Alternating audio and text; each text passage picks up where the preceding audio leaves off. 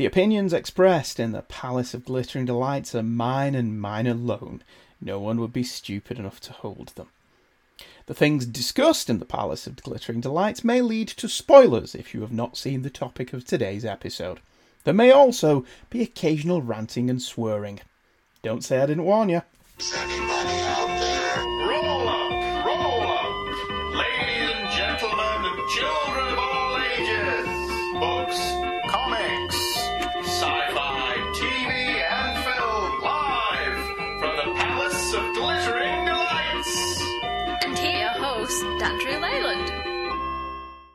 What do you do when your television show is built around a big, above-the-title star actor, and that actor is unavailable? Let's revisit The Incredible Hulk. Dr. David Banner, physician, scientist, searching for a way to tap into the hidden strengths that all humans have. Then an accidental overdose of gamma radiation alters his body chemistry. And now when David Banner grows angry or outraged, a startling metamorphosis occurs.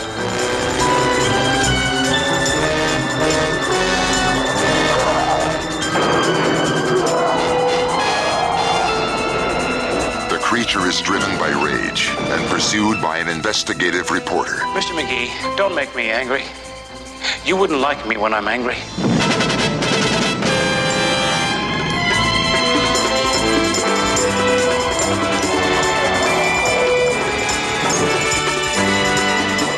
The creature is wanted for a murder he didn't commit. David Banner is believed to be dead, and he must let the world think that he is dead until he can find a way to control the raging spirit that dwells within him.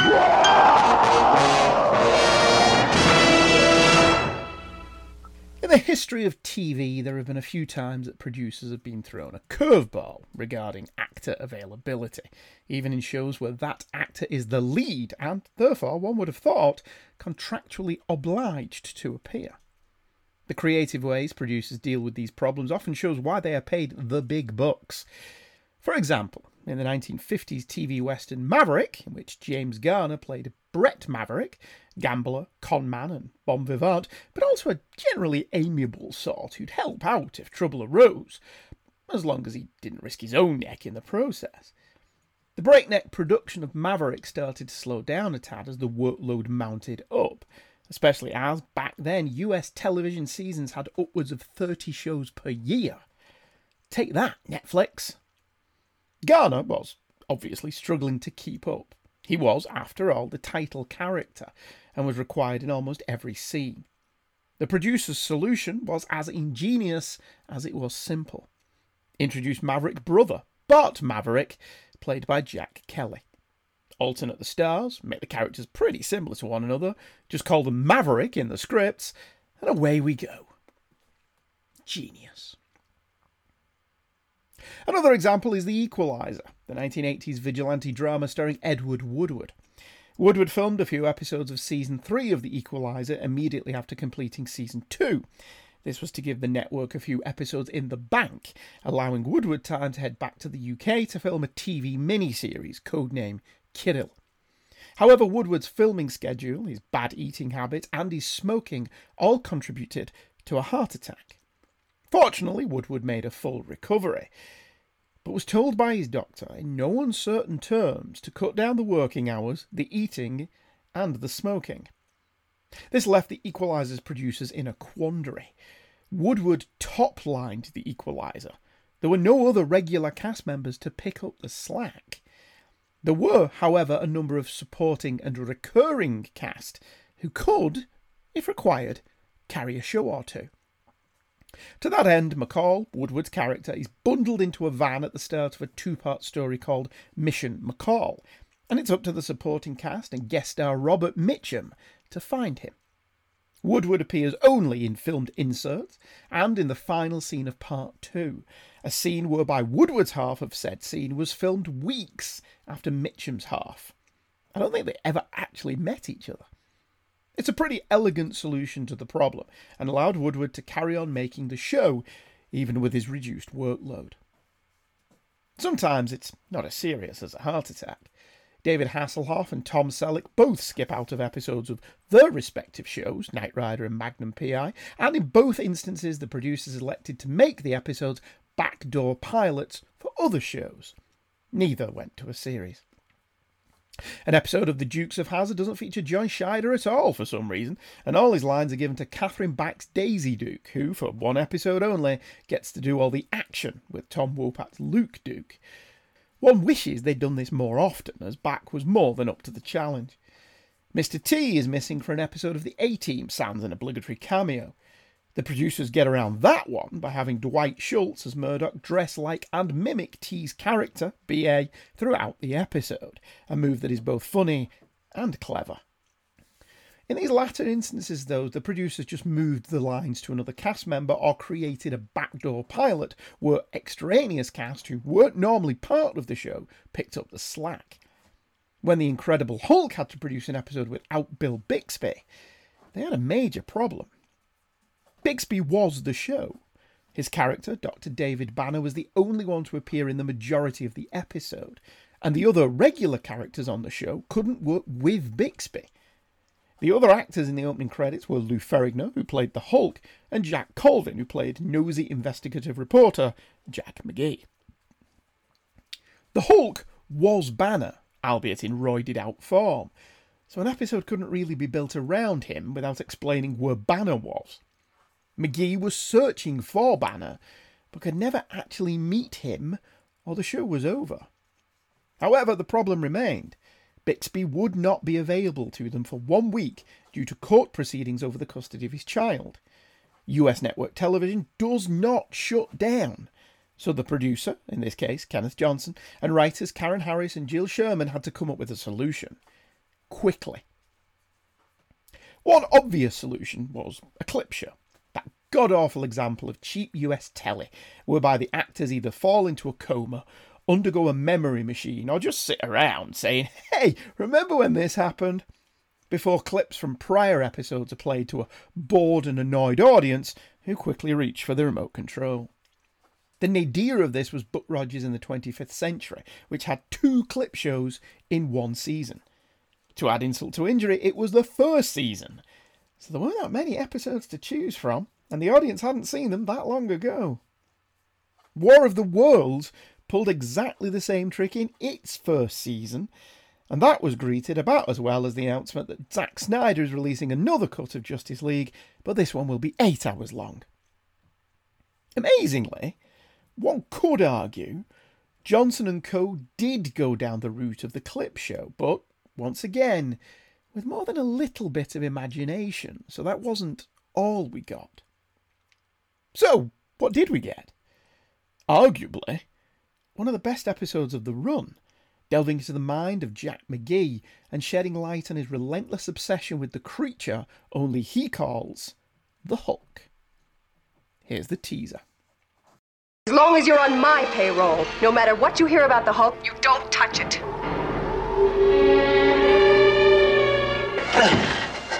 You are obsessed with this story to the exclusion of all else. And I intend to prove to you that the Hulk does exist. I've seen that thing.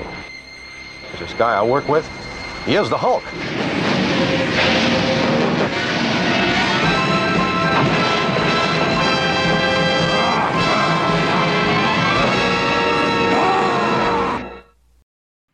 That's a cannily edited teaser, that, to hide the fact Bixby's nowhere to be seen in the episode.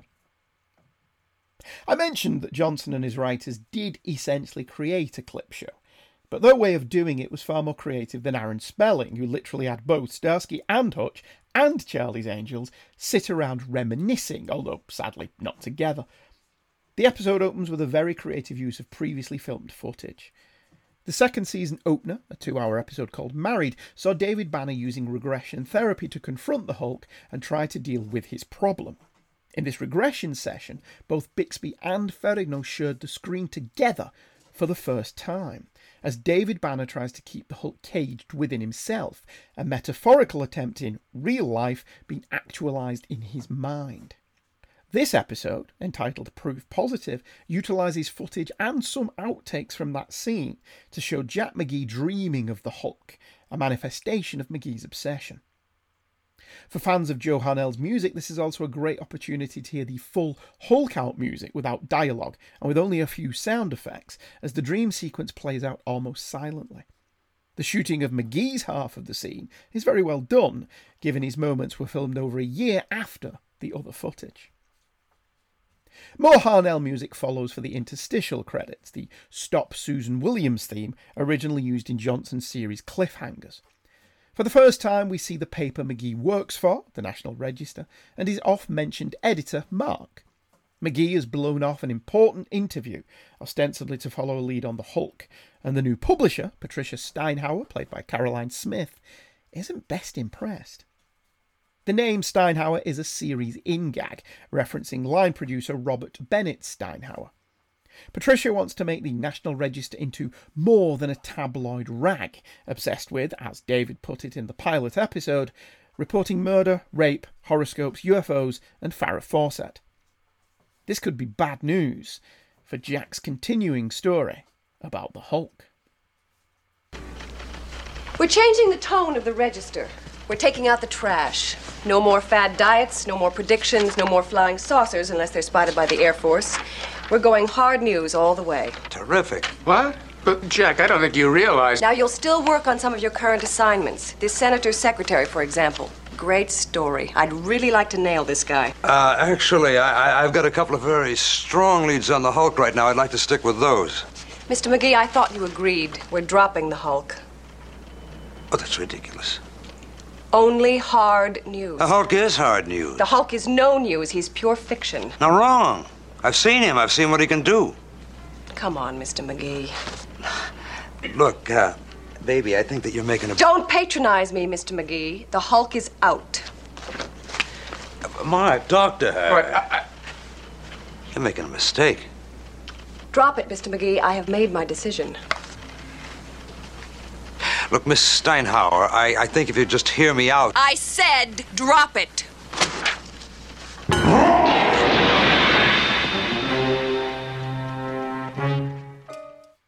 What's funny about this clip, that you don't really get in audio, is that as Patricia is telling McGee to drop the story, McGee sees the Hulk destroy her table, and his visions, like this one, will reoccur throughout the episode. Ken Johnson deserves a lot of credit for his approach to women in television. At a time of jiggle TV, Johnson's productions excelled in portraying intelligent women in roles not normally seen. So during the Hulk's run, women were given scientist, doctor, and here editorial positions, normally reserved for men. Johnson kept this up, having already created the Bionic Woman and creating substantial parts for women in later shows Alien Nation and V. McGee goes to the roof to muse on his situation, and believing he's about to commit suicide, Patricia allows McGee a chance to prove that the Hulk does actually exist. Colvin was a good actor, who was often given a thankless role in the Hulk, but Johnson clearly knew what he had, and allowed Colvin a few chances to shine over the duration of the show. McGee here quickly cottons on to Patricia, thinking he's there to commit suicide, and he milks the moment, manipulating her to get what he wants. It's very well played by Colvin. Patricia allows him to show her the evidence and makes a pretty decent stab at being Scully to his Mulder, essentially debunking his stories credibly. As McGee himself admits, the story does sound ridiculous when said out loud. This is where the clip show element is well integrated into the story. McGee, in giving his evidence to Patricia, tells her of his encounters with the Hulk, seen via clips from the pilot movie, Stop the Presses, The Final Round, and the pivotal two-part story, Mystery Man, amongst other episodes. It's interesting to get into McGee's motives.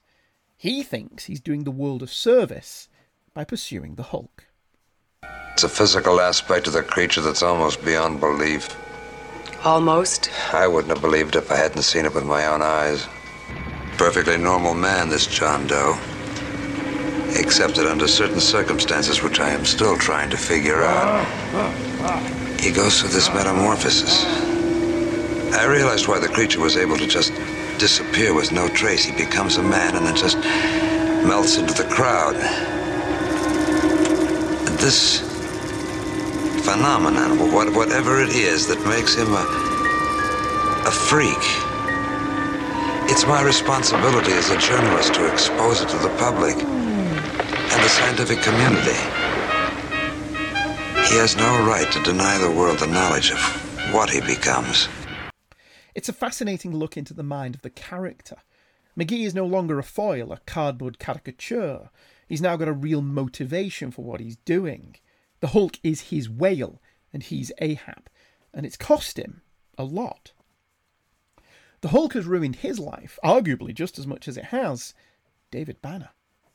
I gave up everything in my life outside of this story. There was a girl, and when she left me, I just barely noticed. I haven't voted in 2 years. The damn thing runs my life. You couldn't possibly understand. The most impressive part of this episode so far is that we are 22 minutes in, nearly half the runtime without commercials, and we haven't noticed that Banner hasn't been in the show, other than in scenes from other episodes. Appearances of the Hulk have likewise been mostly stock footage or sporadically spread through the show. And again, we've not cared. Because The Incredible Hulk was a show about characters, not effects or gimmicks. It's why it holds up nearly 45 years later. Yes, the special effects are rudimentary by today's standards, the plot's often formulaic, but the character work, the actual thing that brings us back week after week, that still resonates. Even the smallest characters in this show are well drawn, from the reporter who is determined to stitch McGee up, to the plant worker who sells David out for the reward money. The motivations are easily understandable. McGee is the alcoholic desperate for the next drink, the drug addict craving the next fix. Oh, McGee fights it, he paces and he pauses and he ponders and he tries to follow orders to not follow up on the latest sighting. And he's not irredeemable. He knows his flaws. He knows he's an addict. Does he have what it takes to beat it?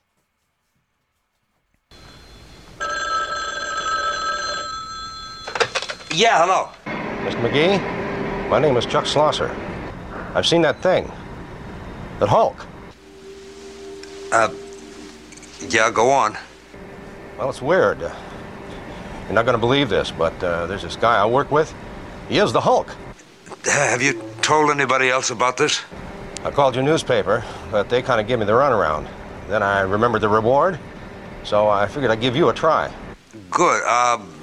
This guy you work with, could you describe him? Slender, medium height, brown hair. Hell, I can take you right to him. What do you say? You interested? You bet I am. Possibly not.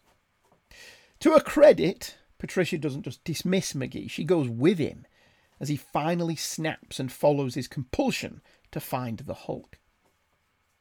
Carolyn Smith was very good in this episode, being sympathetic and a credible boss. She believes McGee is a good reporter, wasting his time on this ridiculous story about a giant green man. Looking at IMDb, it seems that Hollywood didn't really know what to do with Smith, a common story for a lot of actresses, and after doing the 80s TV rounds, appearing in the likes of Airwolf, Buck Rogers and Scarecrow and Mrs. King, she seems to have dropped out of acting. The conclusion sees McGee and Patricia locate Banner, and, in keeping with the rest of the show, the chase is entirely from their point of view, which cleverly means we avoid seeing Banner's face. The Hulk out is well handled. We see Banner only from behind. He falls over, hiding his face, because presumably this is Bixby's double. The smelting plant he's working in sears his flesh, so of course a startling metamorphosis occurs. The Hulk predictably escapes, but Patricia is now firmly a convert. This is a decidedly off-concept episode. None of the usual Hulk tropes are present. David doesn't wander into a new town, encounter someone who needs help, Hulk out twice, leave at the end, his bottomless brown bag slung over his shoulder. By focusing on McGee, the episode not only gives us a different kind of episode, but it also sheds light on McGee as a character, fleshing him out and making him more human. McGee's relationship with Patricia makes for interesting viewing. Colvin has a few years on Smith, but the relationship plays out well, even fairly handled, and the end hints at romance. Or, at the very least, Patricia helping McGee find the Hulk. It would have been nice to see her again, but this was not to be. Continuity in The Incredible Hulk was better than most shows of the era, but still not airtight. Patricia Steinhauer was never seen again. Jack Colvin died in 2005, aged 71. It seems a shame that Jack McGee was his most famous role, as he was a celebrated stage actor and appeared in over 100 hours of television, including the obligatory guest appearances in the popular TV shows of the day, such as Harry O, Tarzan, Kojak and The Rockford Files. He notched up 4 different characters across episodes of The $6 Million Man and The Bionic Woman, likely where he met Ken Johnson. He was best known in the industry as an acting teacher. The episode doesn't even conclude in its normal fashion. We don't see David hitchhiking to the Johann L. Plinky Plinky piano music of sadness. Instead, the episode leaves us with McGee and Pat off to another sighting of the Hulk. The theme music is present and correct over the end titles to tell us that this is an episode of the Hulk, but it doesn't end in its normal fashion, adding to the off-concept nature of the entire show. As with all long-running shows of this time period, it's the off-brand episodes that stick in the memory. Kit's being eaten alive by toxic waste in Knight Rider is a far more intriguing episode than him going undercover at a stunt show for the umpteenth time. Steve Austin fighting Bigfoot is better than him pretending to be a lumberjack, and Mulder and Scully appearing in Cops is far more interesting than yet another po-faced episode about black goo. These episodes stick out purely because they are different. And it's probably why the formulaic nature of the show meant that these episodes did seem more important, more memorable as time went on. And this is a memorable episode. It's also slightly offbeat, but it's all the better for it. We missed Bixby. We hope he's back next week. But for 1 week only, it was nice to learn what made Mr. McGee tick.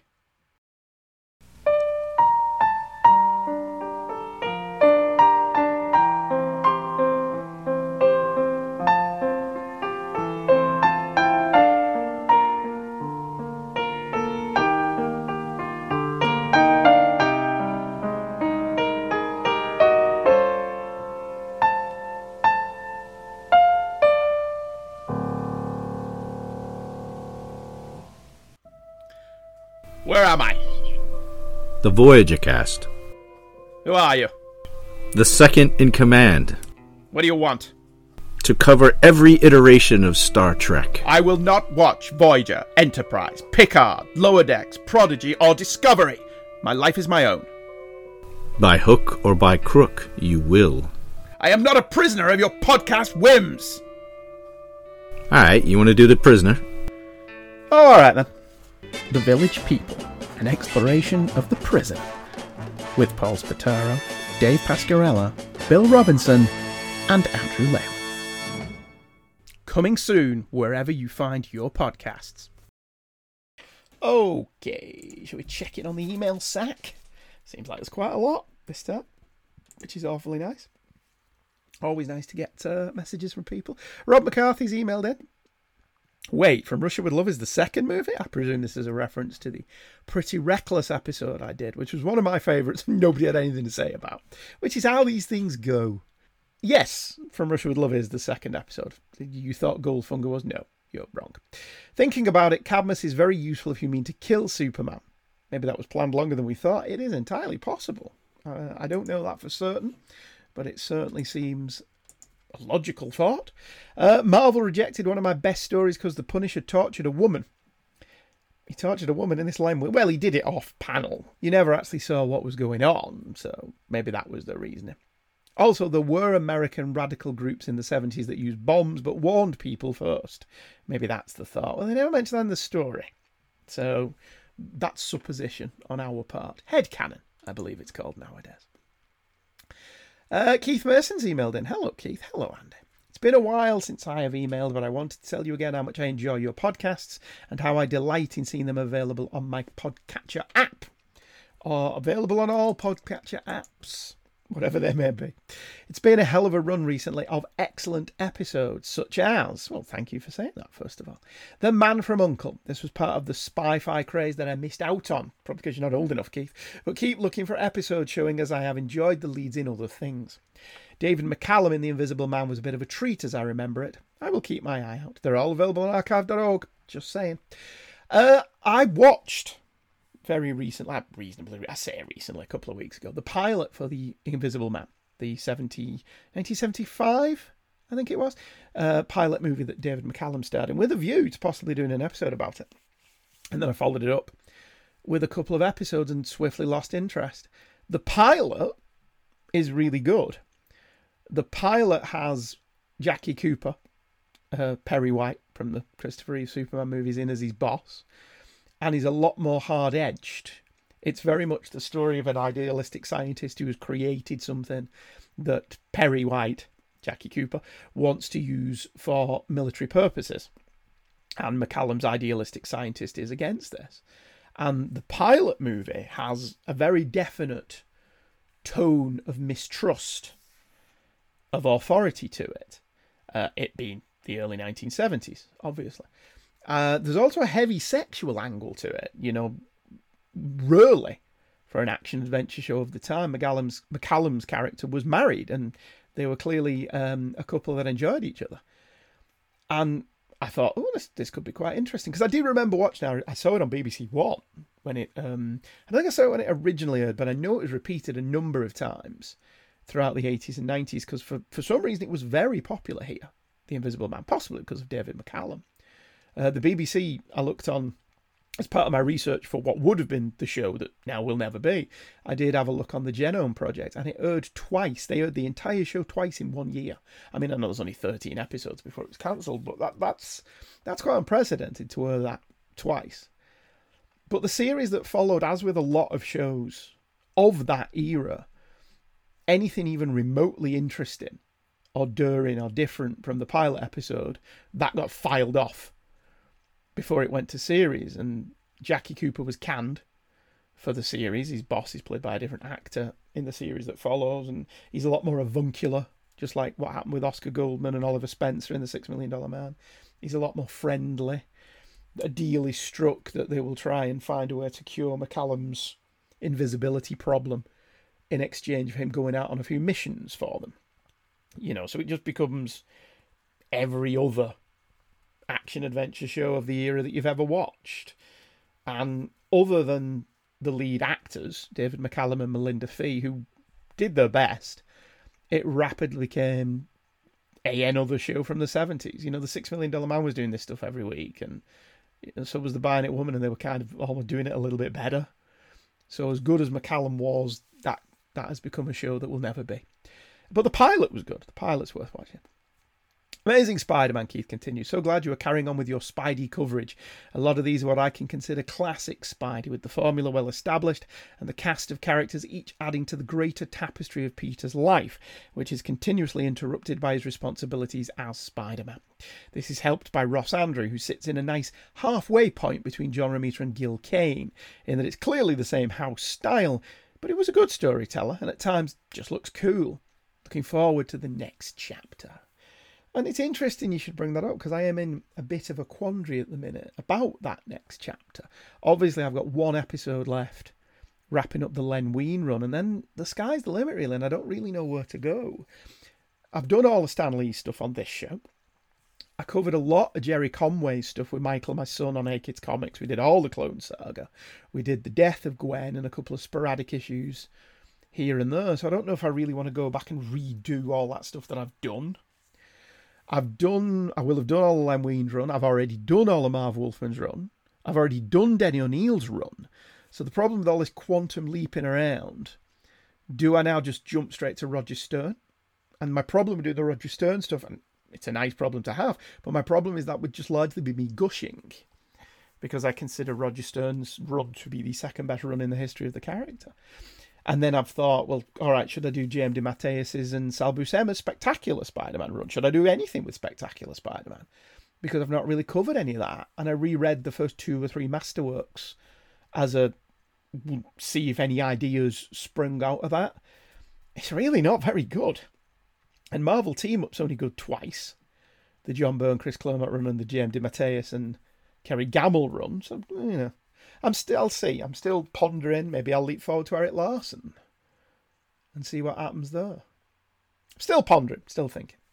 Keith continues, Superman in space. In a previous episode, you read an email from someone reading Action Comics Annual 2 as an introduction to the post-crisis Superman. It'd be funny if he was a Cyberman. It mirrored my own introduction to the character. The page where Superman identifies himself and declares he will not kill. Zack Snyder never read that comic. Is still one of my favourite panels of all time. I'm currently working through my Crisis to Crisis era Superman comics, and it was never as consistently well written as it was back then. That mix of character, action, and plot is something more writers should aspire to. Yeah, it was. Byrne's stuff was good. Byrne leaving made the book better. And from him leaving all the way through to the Death and Return, that book fired on all cylinders. And I agree with you. I think when you look back on it now, it was never quite as good after that creative team started splitting up. After Jerry Ordway went his own way and Roger Stern went his own way. And you get that they want to go on and do other stuff. They don't just want to write Superman all the time. But it was never as good as it was in that era. But, Max Headroom. This was something of an oddity, as I recall. Max himself was a bit ubiquitous at the time, but I do remember there being an original series that had Matt Frewer, always an actor who adds quality, and W. Morgan Shepherd. Thank you for clarifying that I didn't imagine it. Well, that's one of the reasons I focused on that show. Everyone remembered Max Headroom, or everyone who was there at the time remembered Max Headroom. No one knows who he is nowadays. But they remember the chat show, and they remember the Coke commercials, and they remember him, like you, being the media personality. It seems to be forgotten that there was a pretty decent science fiction show at the heart of all that melee. But, it only lasted 12 episodes, so people are probably forgiven 13 episodes for not remembering it. In closing, thank you for providing a voice of reason in the midst of a trying few years, both in the world and especially personally. It means more than I can express. Well, you're very welcome. We can all only live by the dictates of our conscience. I'm going to go before there's another episode. Oh, damn, too late. Yeah, this one. Hey, Keith Mason, being me so you don't have to. Well, thank you, Keith. That was a nice email. Thank you for emailing it. Finally, before we knock it on the head for this time, you'll get a nice little half-hour episode there. Jack Bond has emailed back. No, there wasn't an antelope flu breakout. Breakout? Is that an episode of Blake 7? There wasn't an antelope flu breakout. It was swine flu. This was one of the first flus. Is that spelling right? Flus? My computer isn't making any of these words make sense. It was one of the first flus, and I love that he spells it differently every time, I'd heard identified to its animal source. It was also more fatal than most. The US government wanted everyone to get vaccinated and was putting out warnings. I was just a kid. But I thought the warnings were hampered by it having one of the slightly silly animal names, much like the scurriness of bovine spongiform encephalopathy is blunted by calling it mad cow disease. The effort was also hampered by government bungling in the vaccine rollout. It was thought they'd done the ultimate bungle when some people were reported to have died after getting the shot, which put others off getting the shot. You could probably cite this as an example of the comic getting political, but I doubt anybody ever will. No, but it's interesting, isn't it, Jack, that the more things change. Anyway, that was a reference to the Spider-Man Dr. Faustus antelope flu story I did a couple of weeks ago. Thanks for the continuing non-index indexing of Spider-Man. Your pal, the Jackalope. Well, you are very welcome, Jack.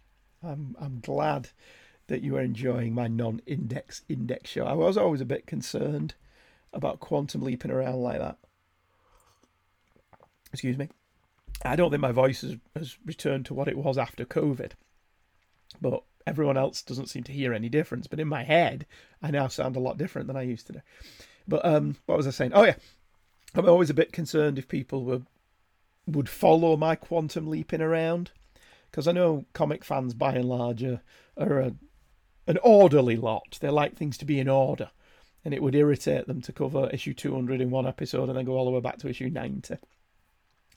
But I'm not like that. I like bouncing around in space and time and seeing everything everywhere all at once and all that stuff. So Hopefully you all come along on the journey with it. And if you want to, you can always go back and listen to him in any order you want. It's the beauty of it. HeyKidsComics@virginmedia.com is the email address. You can drop me a line if you so wish. I'll be back next time with a new episode of this tripe, whatever this tripe ends up being. Thank you for joining me.